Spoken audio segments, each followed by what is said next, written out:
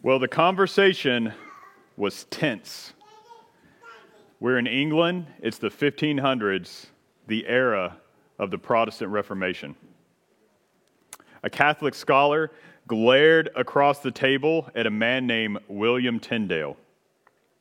And he said these words, or something near to it. If we have to choose between God and the Pope, it would be better to live without God's word than the Pope's. Tyndale's response, Sir, if God spares my life, I will see to it that a common plowboy knows more of Scripture than you do. Well, to fully understand this conversation, we have to go back a few hundred years, to the 1300s. At this time, the Roman Catholic Church was the church in the West. The only Bible was the Latin Vulgate. It was a translation from a man named Jerome in the early church. Most of the laity didn't know Latin, so the Bible was out of reach to them because they could not read it, and even services in many ways were out of reach of them because they were conducted in Latin. But there was an Oxford scholar, again in England, named John Wycliffe, and he believed that Scripture is free from error, and it should be the sole rule of the church. On the flip side of that, he also believed that popes and bishops could err. It was only a few years earlier that they had too many popes. They had 3 popes, and they all claimed to be the right one. And he also believed that Christ, not the Pope, was the head of the church. So Wycliffe translated the Latin Vulgate, which had some translation errors in it, but he translated it into English so that the common man could read the Bible for himself. And this got him into some hot water. But the papacy had some other things going on, so Wycliffe ended up dying of natural causes as an old man. But years later, once they had finished whatever they were doing, they decided to get back at him to go and dig Wycliffe's bones up and burn them into ashes and throw them in the river, kind of to thumb their nose at him. And from 1409 on, it became illegal to have a Bible translation in English. It was actually a capital offense. Which brings us back to Tyndale. Tyndale studied at Oxford and at Cambridge. He was a scholar, so he had access to the Bible because of this. He could read it in original languages. He could read Latin. And he, like Wycliffe, became convinced that the common person should have access to the Bible. So he went to Wittenberg, Germany. If you're familiar at all with church history, you know that that's where Martin Luther was. So he went to Wittenberg and he translated the Bible from Greek and Hebrew using the original languages, not the Latin, into English. And he used Luther's German Bible as his guide. He did this in 1524, and by 1526, English versions of the New Testament and the Pentateuch, which is the first 5 books of the Bible, began to flood into England, allowing people to read the Bible for themselves. This got him into hot water, and in 1536, he was betrayed to the Roman Church while he was living in Antwerp. The next year, he was tied to a stake, strangled to death, and his body was burnt.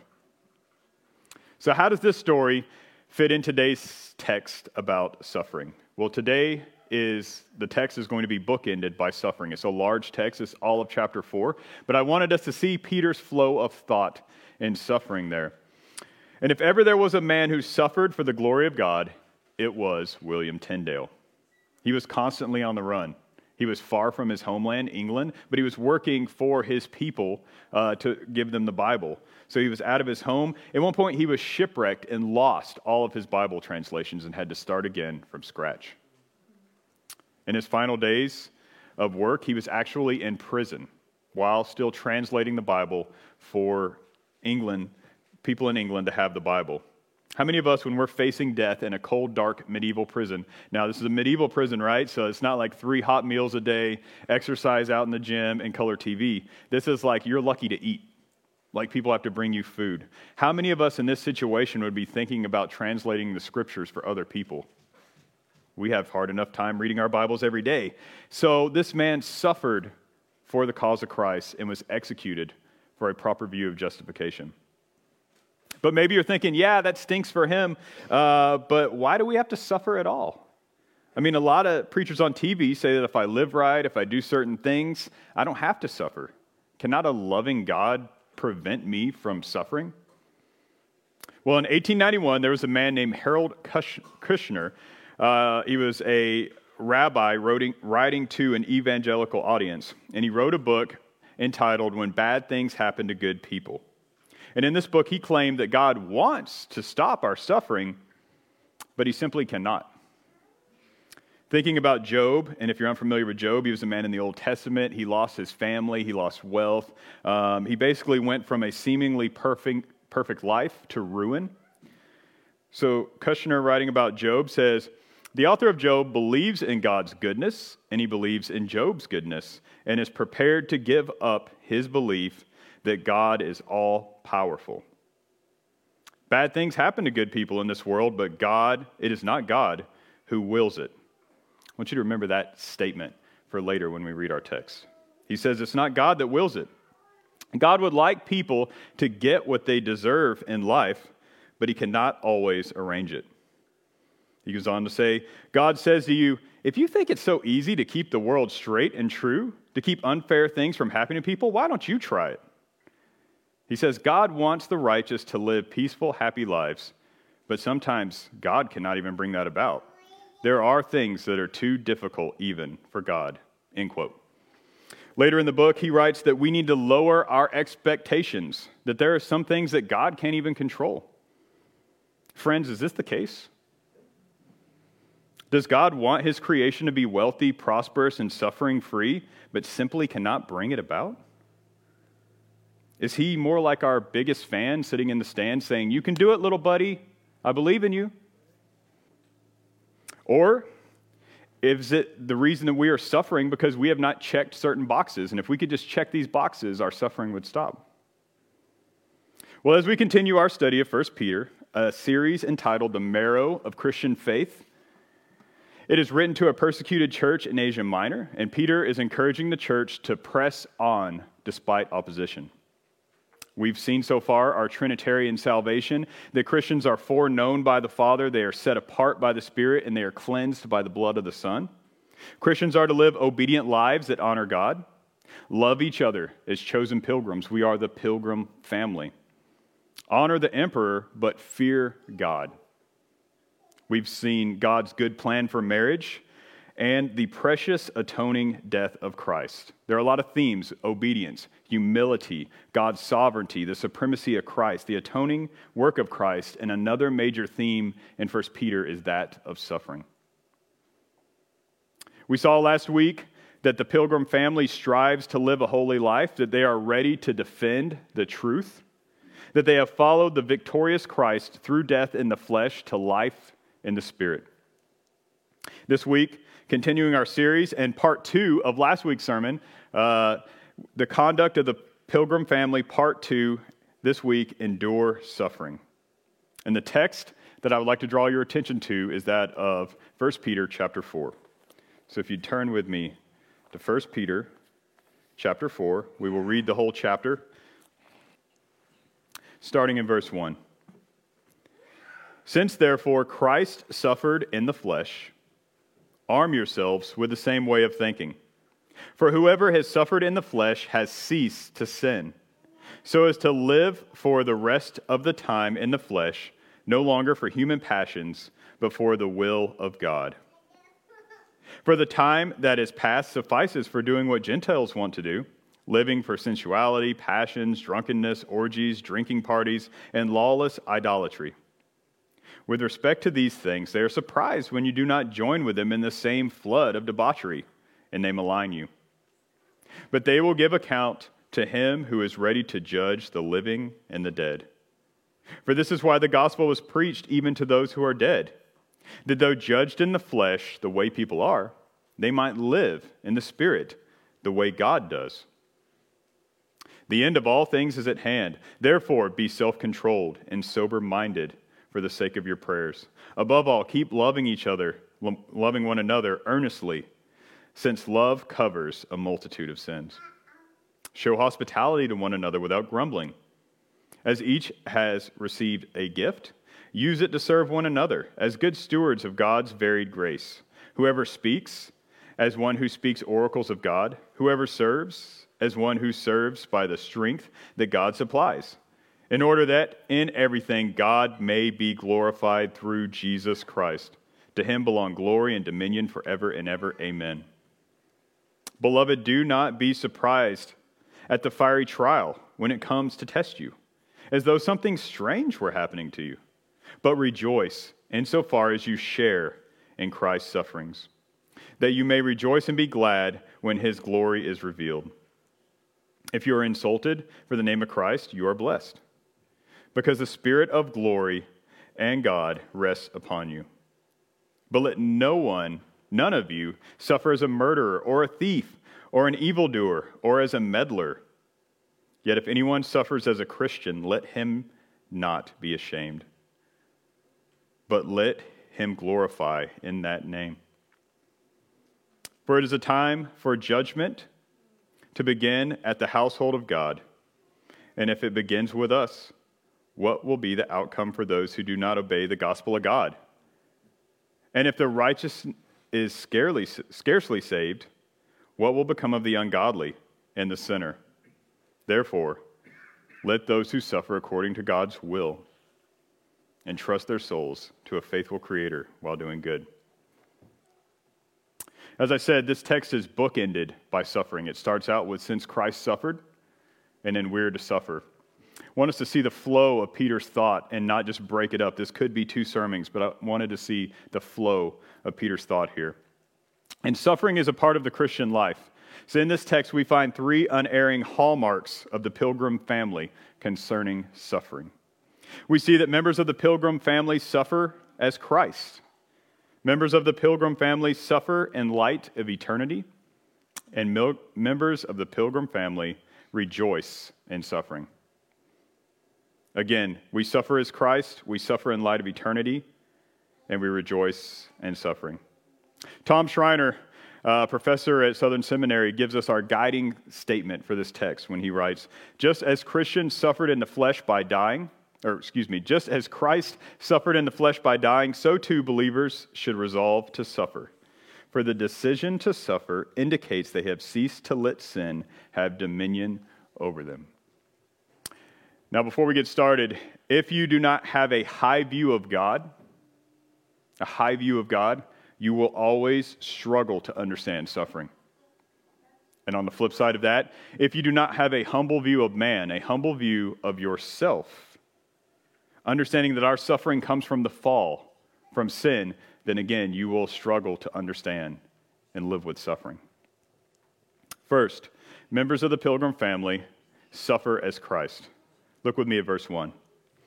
Since therefore Christ suffered in the flesh, arm yourselves with the same way of thinking. For whoever has suffered in the flesh has ceased to sin. Again, anytime you're reading the New Testament and you see the word therefore, it's always linked to the text prior. So Peter is saying, because Christ has victory over hostile powers, because he is Lord over all creation, because of our righteous Lord died for us, the unrighteous, because he took your place and drank your cup of wrath, therefore live like this.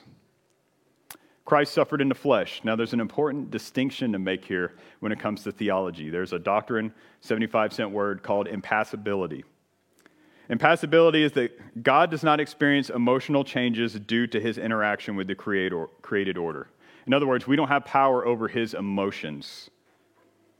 So, that being said, Jesus could not have suffered in his divinity. He was fully God, fully man. We're talking about suffered in the flesh. Matthew Barrett writes, we actually do not want a God who suffers, despite what our first instincts might say. Such a God may be like us, but he cannot help us, let alone redeem us from the evil of the world. So Christ suffered in his flesh. Peter is saying in his humanity. That may seem like a very precise and strange distinction to make, but trust me, it's a very important one. So I want to make sure that we point that out as we go on. That Christ bore our sins on the cross. As we read last week, he suffered once for sin. It was a one-time offering. He doesn't continue to need to suffer for sins. He's not sacrificed anew with the Lord's Supper, but one time sufficient sin for your past, present, and future sins covers them all. The righteous died for the unrighteous in what we call the great exchange. And just as Christ suffered by dying in the flesh, so too believers need to resolve to suffer. This shows that we are truly believers, that we have ceased to let sin have dominion over us. Now, it's a different suffering, right? His suffering paid our debt. Our suffering sanctifies us and shows the genuineness of our faith, but still suffering nonetheless. Now, when we say cease to sin, we are not talking about a perfect, sinless life. Some have claimed that over the years. You've heard me talk about Spurgeon a lot. There's a funny story. He's at a conference where a man stands up and says, "I have ceased to sin. I no longer sin." And Spurgeon didn't say anything, and people were amazed. They were like, surely Spurgeon would say something about this. Well, the next morning they were at breakfast, and Spurgeon snuck up behind him with a cold pitcher of milk and dumped it over the guy's head. And the guy just went into a whole tirade, screaming, cussing in front of everybody, and so they said Spurgeon just smiled and walked off. So we are not talking about ceasing to sin in a sense that you will never sin again, but you are ceasing to allow it to have dominion over you. Tom Schreiner writes, "The point is not that believers who suffer have attained sinless perfection, as if they do not sin after suffering, but what Peter has emphasized was that those who commit themselves to suffer, who will willingly endure scorn and mockery for their faith, have triumphed over sin. They have broken with sin because they have ceased to participate in lawless activities of unbelievers and endure criticisms because of their faith. It's that you are choosing to look different from the rest of the world, different from your community. You no longer live for fleshly passions." Look with me at verses 2 through 4. So as to live for the rest of the time in the flesh, no longer for human passions, but for the will of God. For the time that is past suffices for doing what Gentiles want to do, living in sensuality, passions, drunkenness, orgies, drinking party, and lawless idolatry. With respect to this, they are surprised when you do not join them in the same flood of debauchery, and they malign you. Those who are truly in union with Christ will live out their faith. They will choose to suffer rather than to pursue lust. Again, Spurgeon, in a book called The Soul Winner, he's writing about evangelism to pastors. He says, "For a person is not saved while he lives in sin. Let him say what he will. He cannot be saved from sin while he is a slave to it.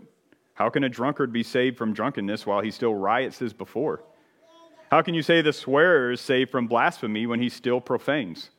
Words must be used in their true meaning. Now, the great object of Christian work should be that some might be saved from their sins, purified, made white, and made examples of integrity, chastity, honesty, and righteousness as the fruit of the Spirit of God. Where this is not the case, we have labored in vain and spent our strength for nothing." Jesus says in John 8, "Truly, truly, I say to you that everyone who practices sin is a slave to sin. The slave does not remain in the house forever, the son remains forever. So if the Son sets you free, you will be free indeed." The one who truly has faith in Jesus Christ will not be content in walking in open rebellion. Now, again, I'm not advocating you will be perfect, but a true Christian will not allow sin to flourish in their life, but will seek to kill it. What the old-timers used to say, mortify. You will seek to mortify that sin in your life. John Owen once said a lot, you see it all over Facebook in certain circles, be killing sin or sin will be killing you. And we see that the world will be surprised when you do not join them. Look at verse 4. If you're here and you trust Christ, you probably already know this. People will look at you crazy when you do not do the things that they do. When you do not affirm the things they affirm. If you read your Bible on your lunch break, they will think you're crazy. And let me just say, it doesn't take long when you talk to a Christian to figure out what is feeding their souls, whether it's the 24-hour news or the Bible, especially in a time right now. On the flip side of that, if you call yourself a Christian, yet you can hang with a group of non-believers, go to their parties, and no one notices a difference in you, I would question whether you are truly following Christ or not. You say, well, I don't like that. I don't either. I had rather you be rejected by men than Christ say to you, I never knew you. You say, well, Jesus hung out with sinners. Yes, very true. I'm not saying shut yourself up in this church, but when Jesus hung out with sinners, usually one or two things happened. Either people repented and followed him, or they started trying to kill him. he didn't look like what they were doing. You say, well, I don't want to offend my friends. Well, the Christian life and the gospel will always be the scent of death to those who believe. The gospel is offensive by nature. You remember we talked a few weeks ago about the Corinthian church, what they valued. The Corinthians in the first century would have valued wealth, power, rhetoric, beauty, not too different from our day. Imagine taking that person, they're in their fine dress at a Greco-Roman banquet, and you take them out to a place where people are crucified. We might think in our day, you walk up to a Hollywood premiere where people are in their sparkly dresses and their tuxedos and take them out to a slaughterhouse dump. Their stinking, rotting bodies. And then you point at a naked, disfigured, beaten Jewish man hanging on the cross and you say, there's your hope. That's what you need to place your hope in. And here's why the Roman would be offended. Because the cross is adverse to everything they value. Wealth. There's no wealth in a Roman cross. It's the opposite. You're dying.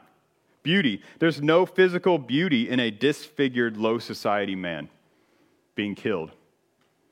Power. There is no power in dying on a cross as a non-citizen. They actually, in the first century, called it the slave's wood.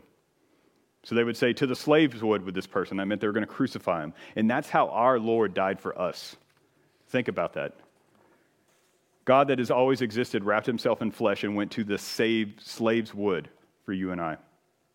Rhetoric. There is certainly no entertaining rhetoric or smooth speech when you're dying on a cross. But God in the flesh laid down his life in this manner for those who will call him Lord. Our culture is no different. The gospel is foolishness. We sang about it this morning in that last song. But to those of us who believe, it is the power of God. We know that we can do nothing to justify ourselves on our own, but that we were only justified by the grace of a loving God. Amen. Through the righteousness of the God-man Jesus. And that's hard to get into your bloodstream in a culture like ours that thinks you have to do things. But the truth is that Jesus Christ, who has always existed, wrapped himself in flesh, walked the life that you could not walk. He was perfect humanity. We were talking the other day with someone about Old Testament characters. And and I don't want to talk bad about people, but they'll say things like, dare to be a Daniel or whatever. Do you know what the purpose in the Old Testament characters are? Watch them. Even David, who was a man after God's own heart, he was an adulterer and a murderer. You look at all those Old Testament characters and you see, one by one, their failure and their inability to walk perfectly and to walk the way God wants. And they all point to Jesus, the one who did. Walked perfectly, walked the life you could not walk, and then took your sins, bore your cup of righteous wrath. He drank it so that you don't have to. He traded his righteousness for unrighteousness, that we might be found justified or not guilty before the righteous judge. And friend, as I say every week, if you are not trusting in Christ, call me, talk to me. If you're not sure, talk to me. I want to talk to you. Jesus Christ died that you might be found justified, not guilty, before a righteous judge. Look with me at verse 5. But they will give account to him who is ready to judge the living and the dead. Those who reject the gospel of Christ and mock Christians will have to answer to God. Those who live for evil desires will have to pay for them. God is a righteous judge. He doesn't just set people free. That has to be paid for, and Christ paid that. But if Christ has not drank your righteous cup of wrath, then it still waits for you in eternity, because he is a righteous judge, and death will not exempt anyone from judgment. All who reject Christ in this life will answer for that. It is the only through union with Christ that we will be found justified. But here in verse 5, we see that all will give an account to the righteous judge. He will judge the living and the dead. Look with me at verse 6. For this is why the gospel was preached even to those who are dead, that though judged in the flesh, the way people are, they might live in the spirit the way God does. Last week we had the Clarence passage text that took some navigation. There's a little bit of that here. There's really three ways to see this text, and one of them is totally off base, and it's the idea that we walk out into a cemetery and preach to dead people. Okay. I think we can safely say that's not what Peter's talking about here. The other is what I thought before I went into a commentary and I had to do some backtracking this week, is the theological idea that we preach to those who are dead in sin that they might be alive to Christ, Ephesians 2. Theologically correct, but contextually not what Peter is talking about here. What he's talking about is those who believe the gospel and have died. And the non-believers look and say, well, yeah, what use is it being a Christian? That guy still died, but they're alive to Christ. Unbelievers saw the death of Christians as evidence that there is no benefit for becoming a Christian. They say, look, this guy still died, and he suffered while he did it. He was a candle in Nero's garden. They lit him on fire. They sewed him into skins with scorpions and snakes and all kinds of crazy stuff and threw him out in the Mediterranean. Like, why do I want to be that? I'm still going to die, and I'm going to have a terrible life while I'm at it. There's no use in that. But Peter's saying death is not the last word for Christians. We live for eternity. The world looks for success over faithfulness. Sadly, we see this even in the church sometimes. Do we not? I mean, think about it, and again, I'm not talking bad on our brothers and stuff, but they see a church that went from 50 to 500 in 18 months, and it's like a bunch of kids running to the back of the school bus to see a fight, right? Like everybody's like, what did he do? What did he do? I want to do that too. But what about just being faithful? Having a goal, having a vision, but being faithful. Friends, do not concern yourself with the things the world sees as success. Be faithful to what Scripture says. Keep planting that seed. Know that God gives the increase. Be persistent in sharing the gospel in your circles, where you work, and know that God gives the increase. Do that with confidence. Those who have died in persecution before Christ's return are blessed, as we talked about last week, right? So it's a warfare, right? The fall started the war where Satan is constantly trying to tie God's hands and pull his people away. And then we see when Jesus Christ comes to earth, it's an inbreaking into humanity. And the cross was D-Day. The enemy's back was broken. And we live in that portion between D-Day and VE Day before the Axis powers are finally and ultimately vanquished. And we live for the next life. Look at verse 6. Even those who are judged by sinners in this life will live in the Spirit. We do not live for this life only. We live in light of eternity. Paul in Romans 8 says, suffering is not even worthy to be compared to future glory. And I love this quote by Augustine in The City of God. Augustine is, early church theologian and pastor, and he's looking out at the sunset in North Africa, right? Beautiful desert sunset. And he says, if these are the beauties afforded to sinful man, what does God have in store for those who love him? I love that quote. Everyone enjoys the sunset. So if God lets everyone enjoy in sunset, what does he have for us who follow him? I also love The Last Battle. You guys know I love C.S. Lewis, and we read the Chronicle of Narnia with the kids. And The Last Battle, after old Narnia has gone away and they're in this heaven, it's the new Narnia type. It's a story. It's not exactly like the Bible. But they're running through this new Narnia, right? And so they're running and they don't get tired. Like the horses, the people, like they're just charging, sprinting full speed and they're not getting tired. And one of them looks at the other one and says, it's like the old Narnia, but it's like the colors are deeper and richer. And it's like the land is bigger. And everything just seems deeper and richer and bigger. Think of the most beautiful scene you have ever seen. It does not compare to eternity. Friends, we have a terrible view of heaven. We often view it, well, all right, floating around on a cloud and playing a harp, that's better than burning forever. So yeah, of course. But no, like heaven is going to be such more than you think. So much greater than you think. It does not compare, that bad view of eternity with Christ where he is the light. Second point. Members of the Pilgrim family suffer in light of eternity. Look with me at verse 7. The end of all things is at hand. Therefore, be self-controlled, sober-minded for the sake of your prayers. End times. The New Testament never encourages believers to withdraw from the world, but to be ready, to be faithful, to be found faithful. You don't know when the Lord's coming back. Be a faithful servant now. Make your life count now. Someone once asked Martin Luther, they said, if you knew Jesus was coming back today, what would you do? And he said, I would plant a tree and pay my taxes. In other words, he's saying live life in light of the end. Do the appointed day's task. Stay faithful. Do what you're supposed to do. Remember that life is a vapor. In small group this week, we had a very good discussion. Do you guys love small group? I just love small group. Like, it charges me up every Wednesday. Like, you start out and you're like, oh, I got to study for this. But by the end of it, I'm like just so glad. But so we were talking about the shortness of life, that if Jesus does not come back, every single one of us in here will die a lot sooner than we probably think or want. So be alert. Think sensibly. There's not a single person in here that can add one single day to their life by worrying. Who said that?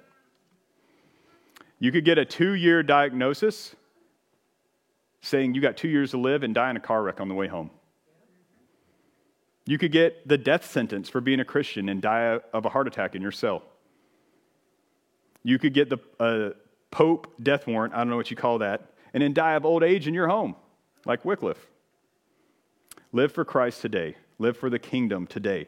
Not tomorrow, not when you think it's safe, not some future date, but live for Christ now.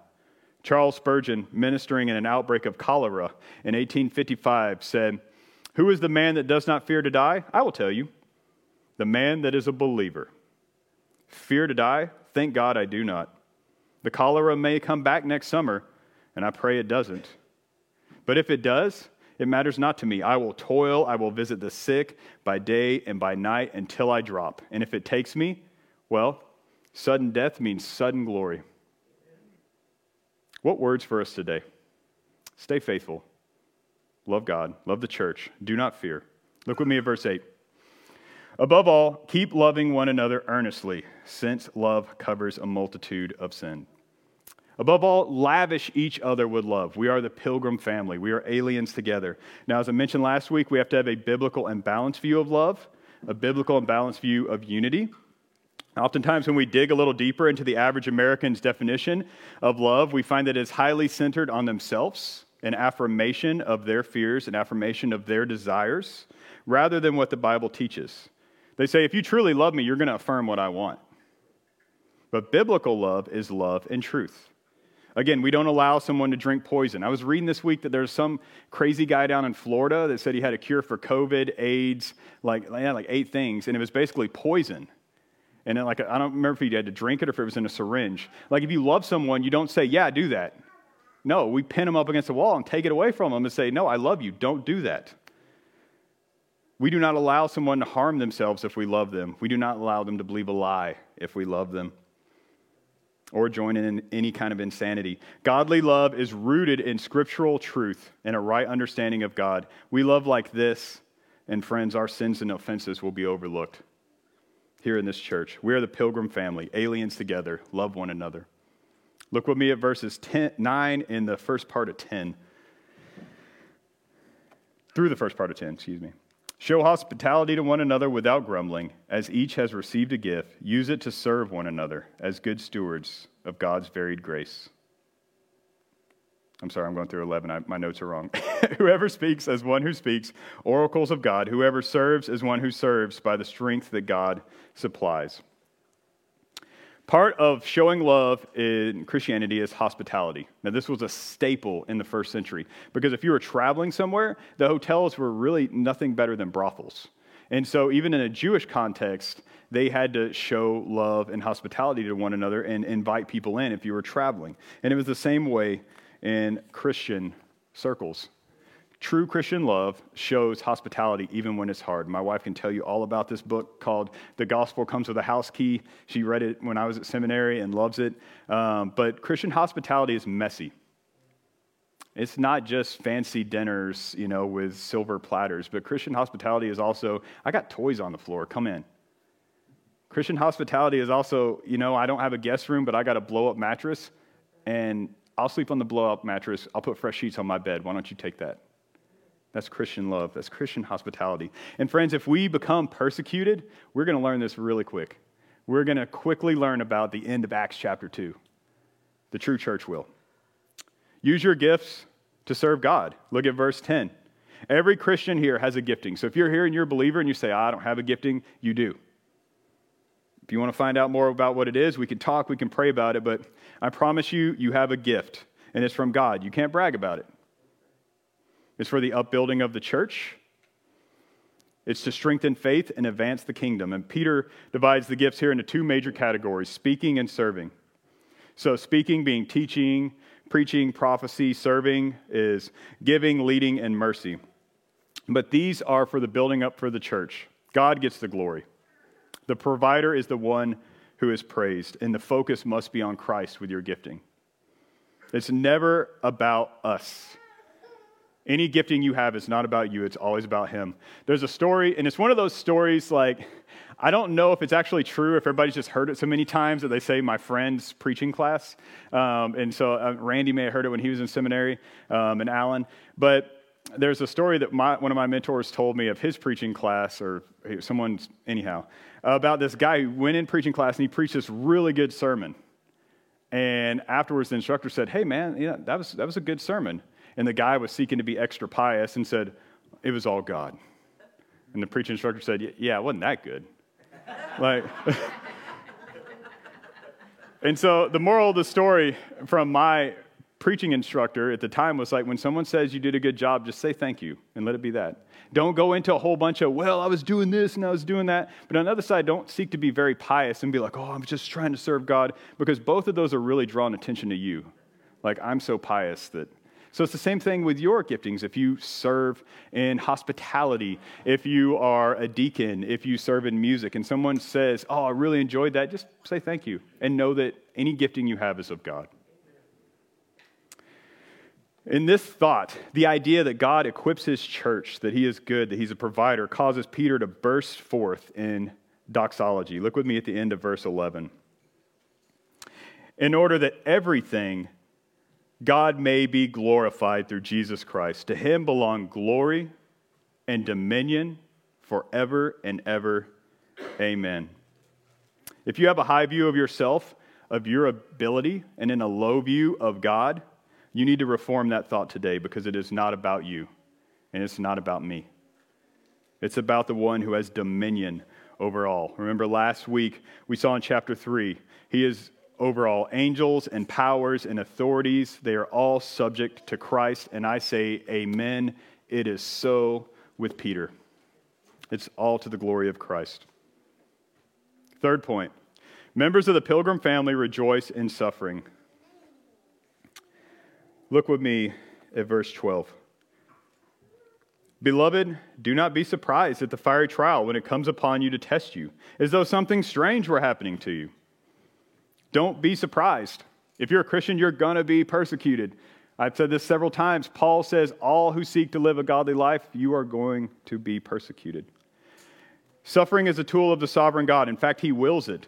We see at the end of this chapter, it says, according to God's will. In verse 3:17, we saw, according to God's will. In chapter 1, we saw that God uses your suffering to test your faith. Christ said, they hated me, they're going to hate you. It's as though Kushner never read these verses. He didn't look at these chapters.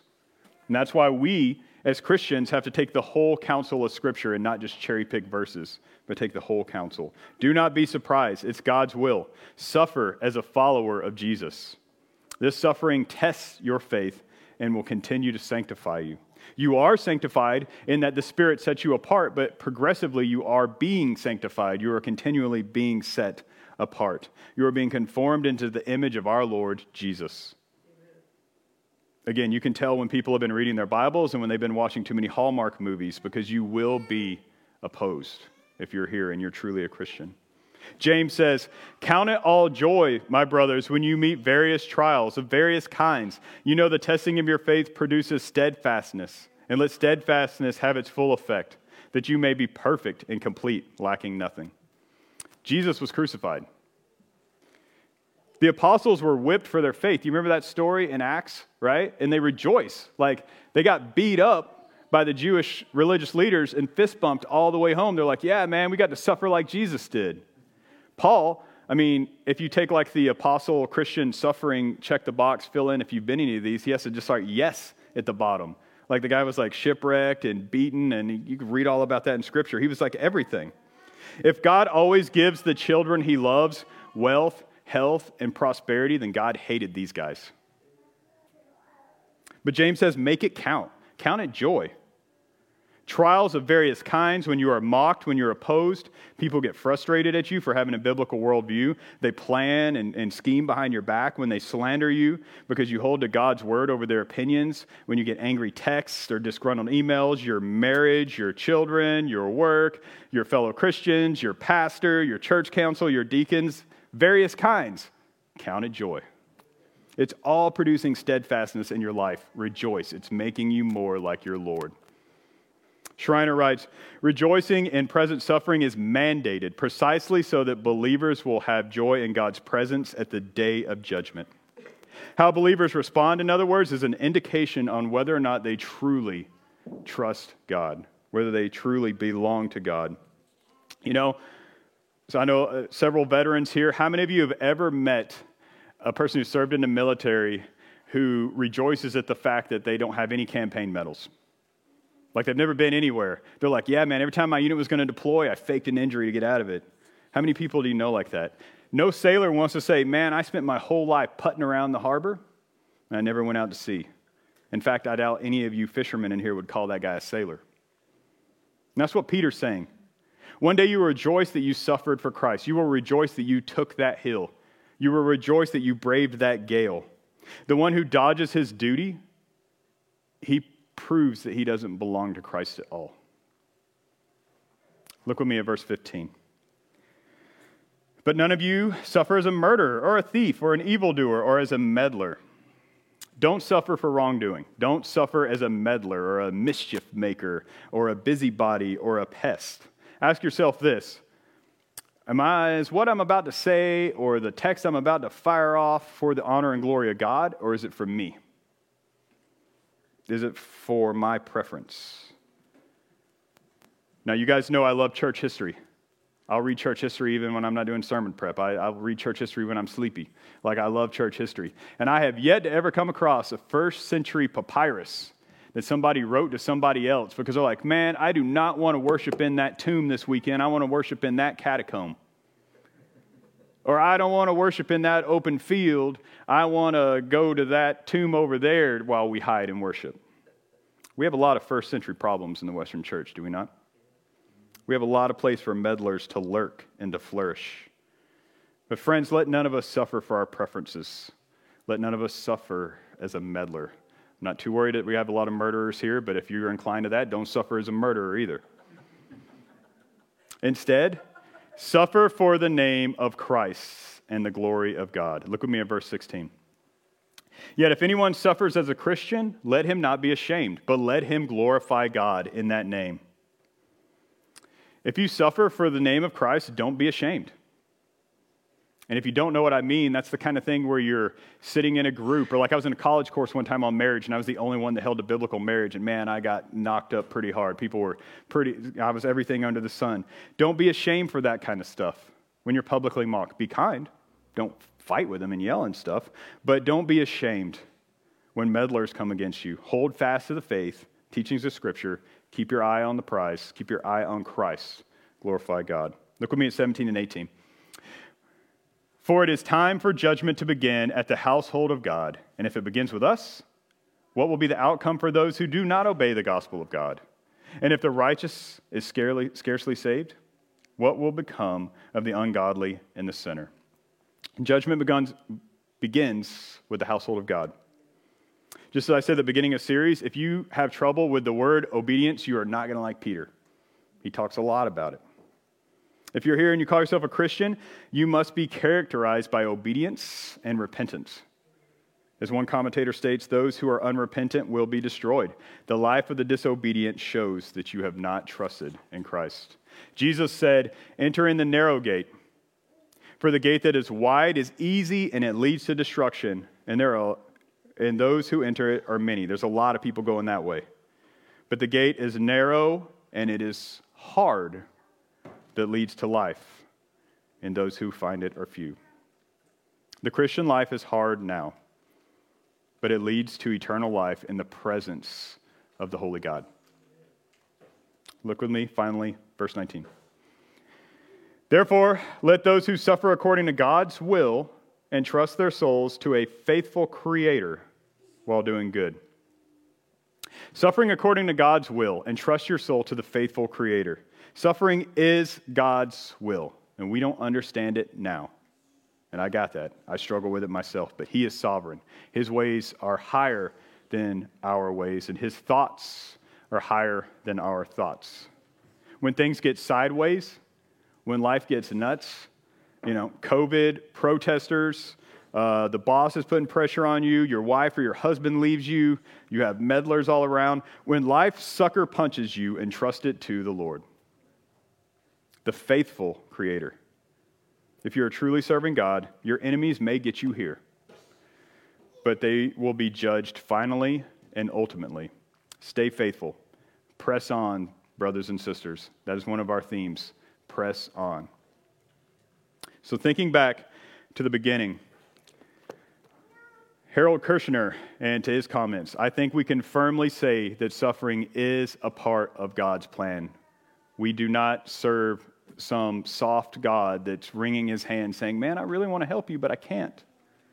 He is completely sovereign over creation. A God that is not sovereign, if there is something outside of control, He is not God. In this text, we have seen suffering is a part of the Christian life. Members of the Pilgrim family suffer as Christ. They suffer in light of eternity, and they rejoice in suffering. But still, maybe you're saying, I cannot love a God who allows pain and suffering. I've been there. I've struggled with it. But is God's job just to give us what we want? I was in the artillery, and when I was a Joe, as we call it, like a private, we'd sit around and we'd fuss and complain because we had to sit in this one place for 3 hours, and none of our officers knew what they were doing, right? Like they were all dumb. And if they just listened to us, we knew how to fix this stuff. Well, the job that I was in the artillery, technology took place of, and so I had to find a new job, but they couldn't send me to school for a year. There was a couple of us. So they kind of farmed us out to different places, and I had the unique, unfortunate distinction, whatever you want to say, of becoming my battalion commander's driver or radioman. So every time he was jumping out of an airplane, I was jumping with him. And every time we were in the field, I was driving his Humvee around. But I did that for a year before I got to go to school. And the thing about it is, though, it was a really good time because I learned a lot about the field artillery. In my little corner of it as a Joe, I only saw what I struggled with. But then once I got up to where he was at and I visited the gun lines and the fire direction control and like the radar people who don't really do anything and all these different guys, I started to see how it all came together, and there was actually method to it. Now, all illustrations break down, but there is a sense in which it's kind of like that, I think. Like we're in our little corner of history thinking, this is not supposed to go this way, God.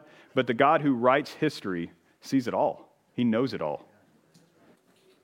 And if He wills suffering while we don't understand, we need to trust. And you say, well, I refuse to worship a God that allows suffering. C.S. Lewis, mentioned him a lot. Might be easier to mention a sermon where I don't mention C.S. Lewis. But he is portrayed in this movie, The Shadowlands, and it's on Prime, so I encourage you to go watch it. But watch the British one, not the American one. The British one's better, and it gets it closer. But he's kind of, in both of them, he's kind of shown as this entitled, elite, out-of-touch scholastic that's writing about pain, and he doesn't really know what he's talking about. But it's all painfully wrong. C.S. Lewis was born in Northern Ireland, and his mother died when he was really young, and affected him his whole life. His father was very cold, sent him to England, apart from his brother, to this English boarding school where he was hazed and beaten all through his childhood. World War I happens. He's sent overseas as an officer. His best friend is killed, and he spends most of the rest of his life taking care of his best friend's mother because of it. And then he himself is wounded, and all of this happened before he ever graduated from Oxford.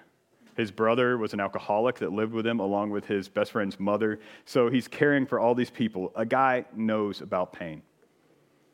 And he says this about suffering in his book, The Problem of Pain. He writes, "A man can no more diminish God's glory by refusing to worship Him than a lunatic can put out the sun by scribbling the words darkness on the walls of his cell." You may not love Him, but He is still God. And He is still good, despite what you're going through. If you're a Christian, you are a child of God.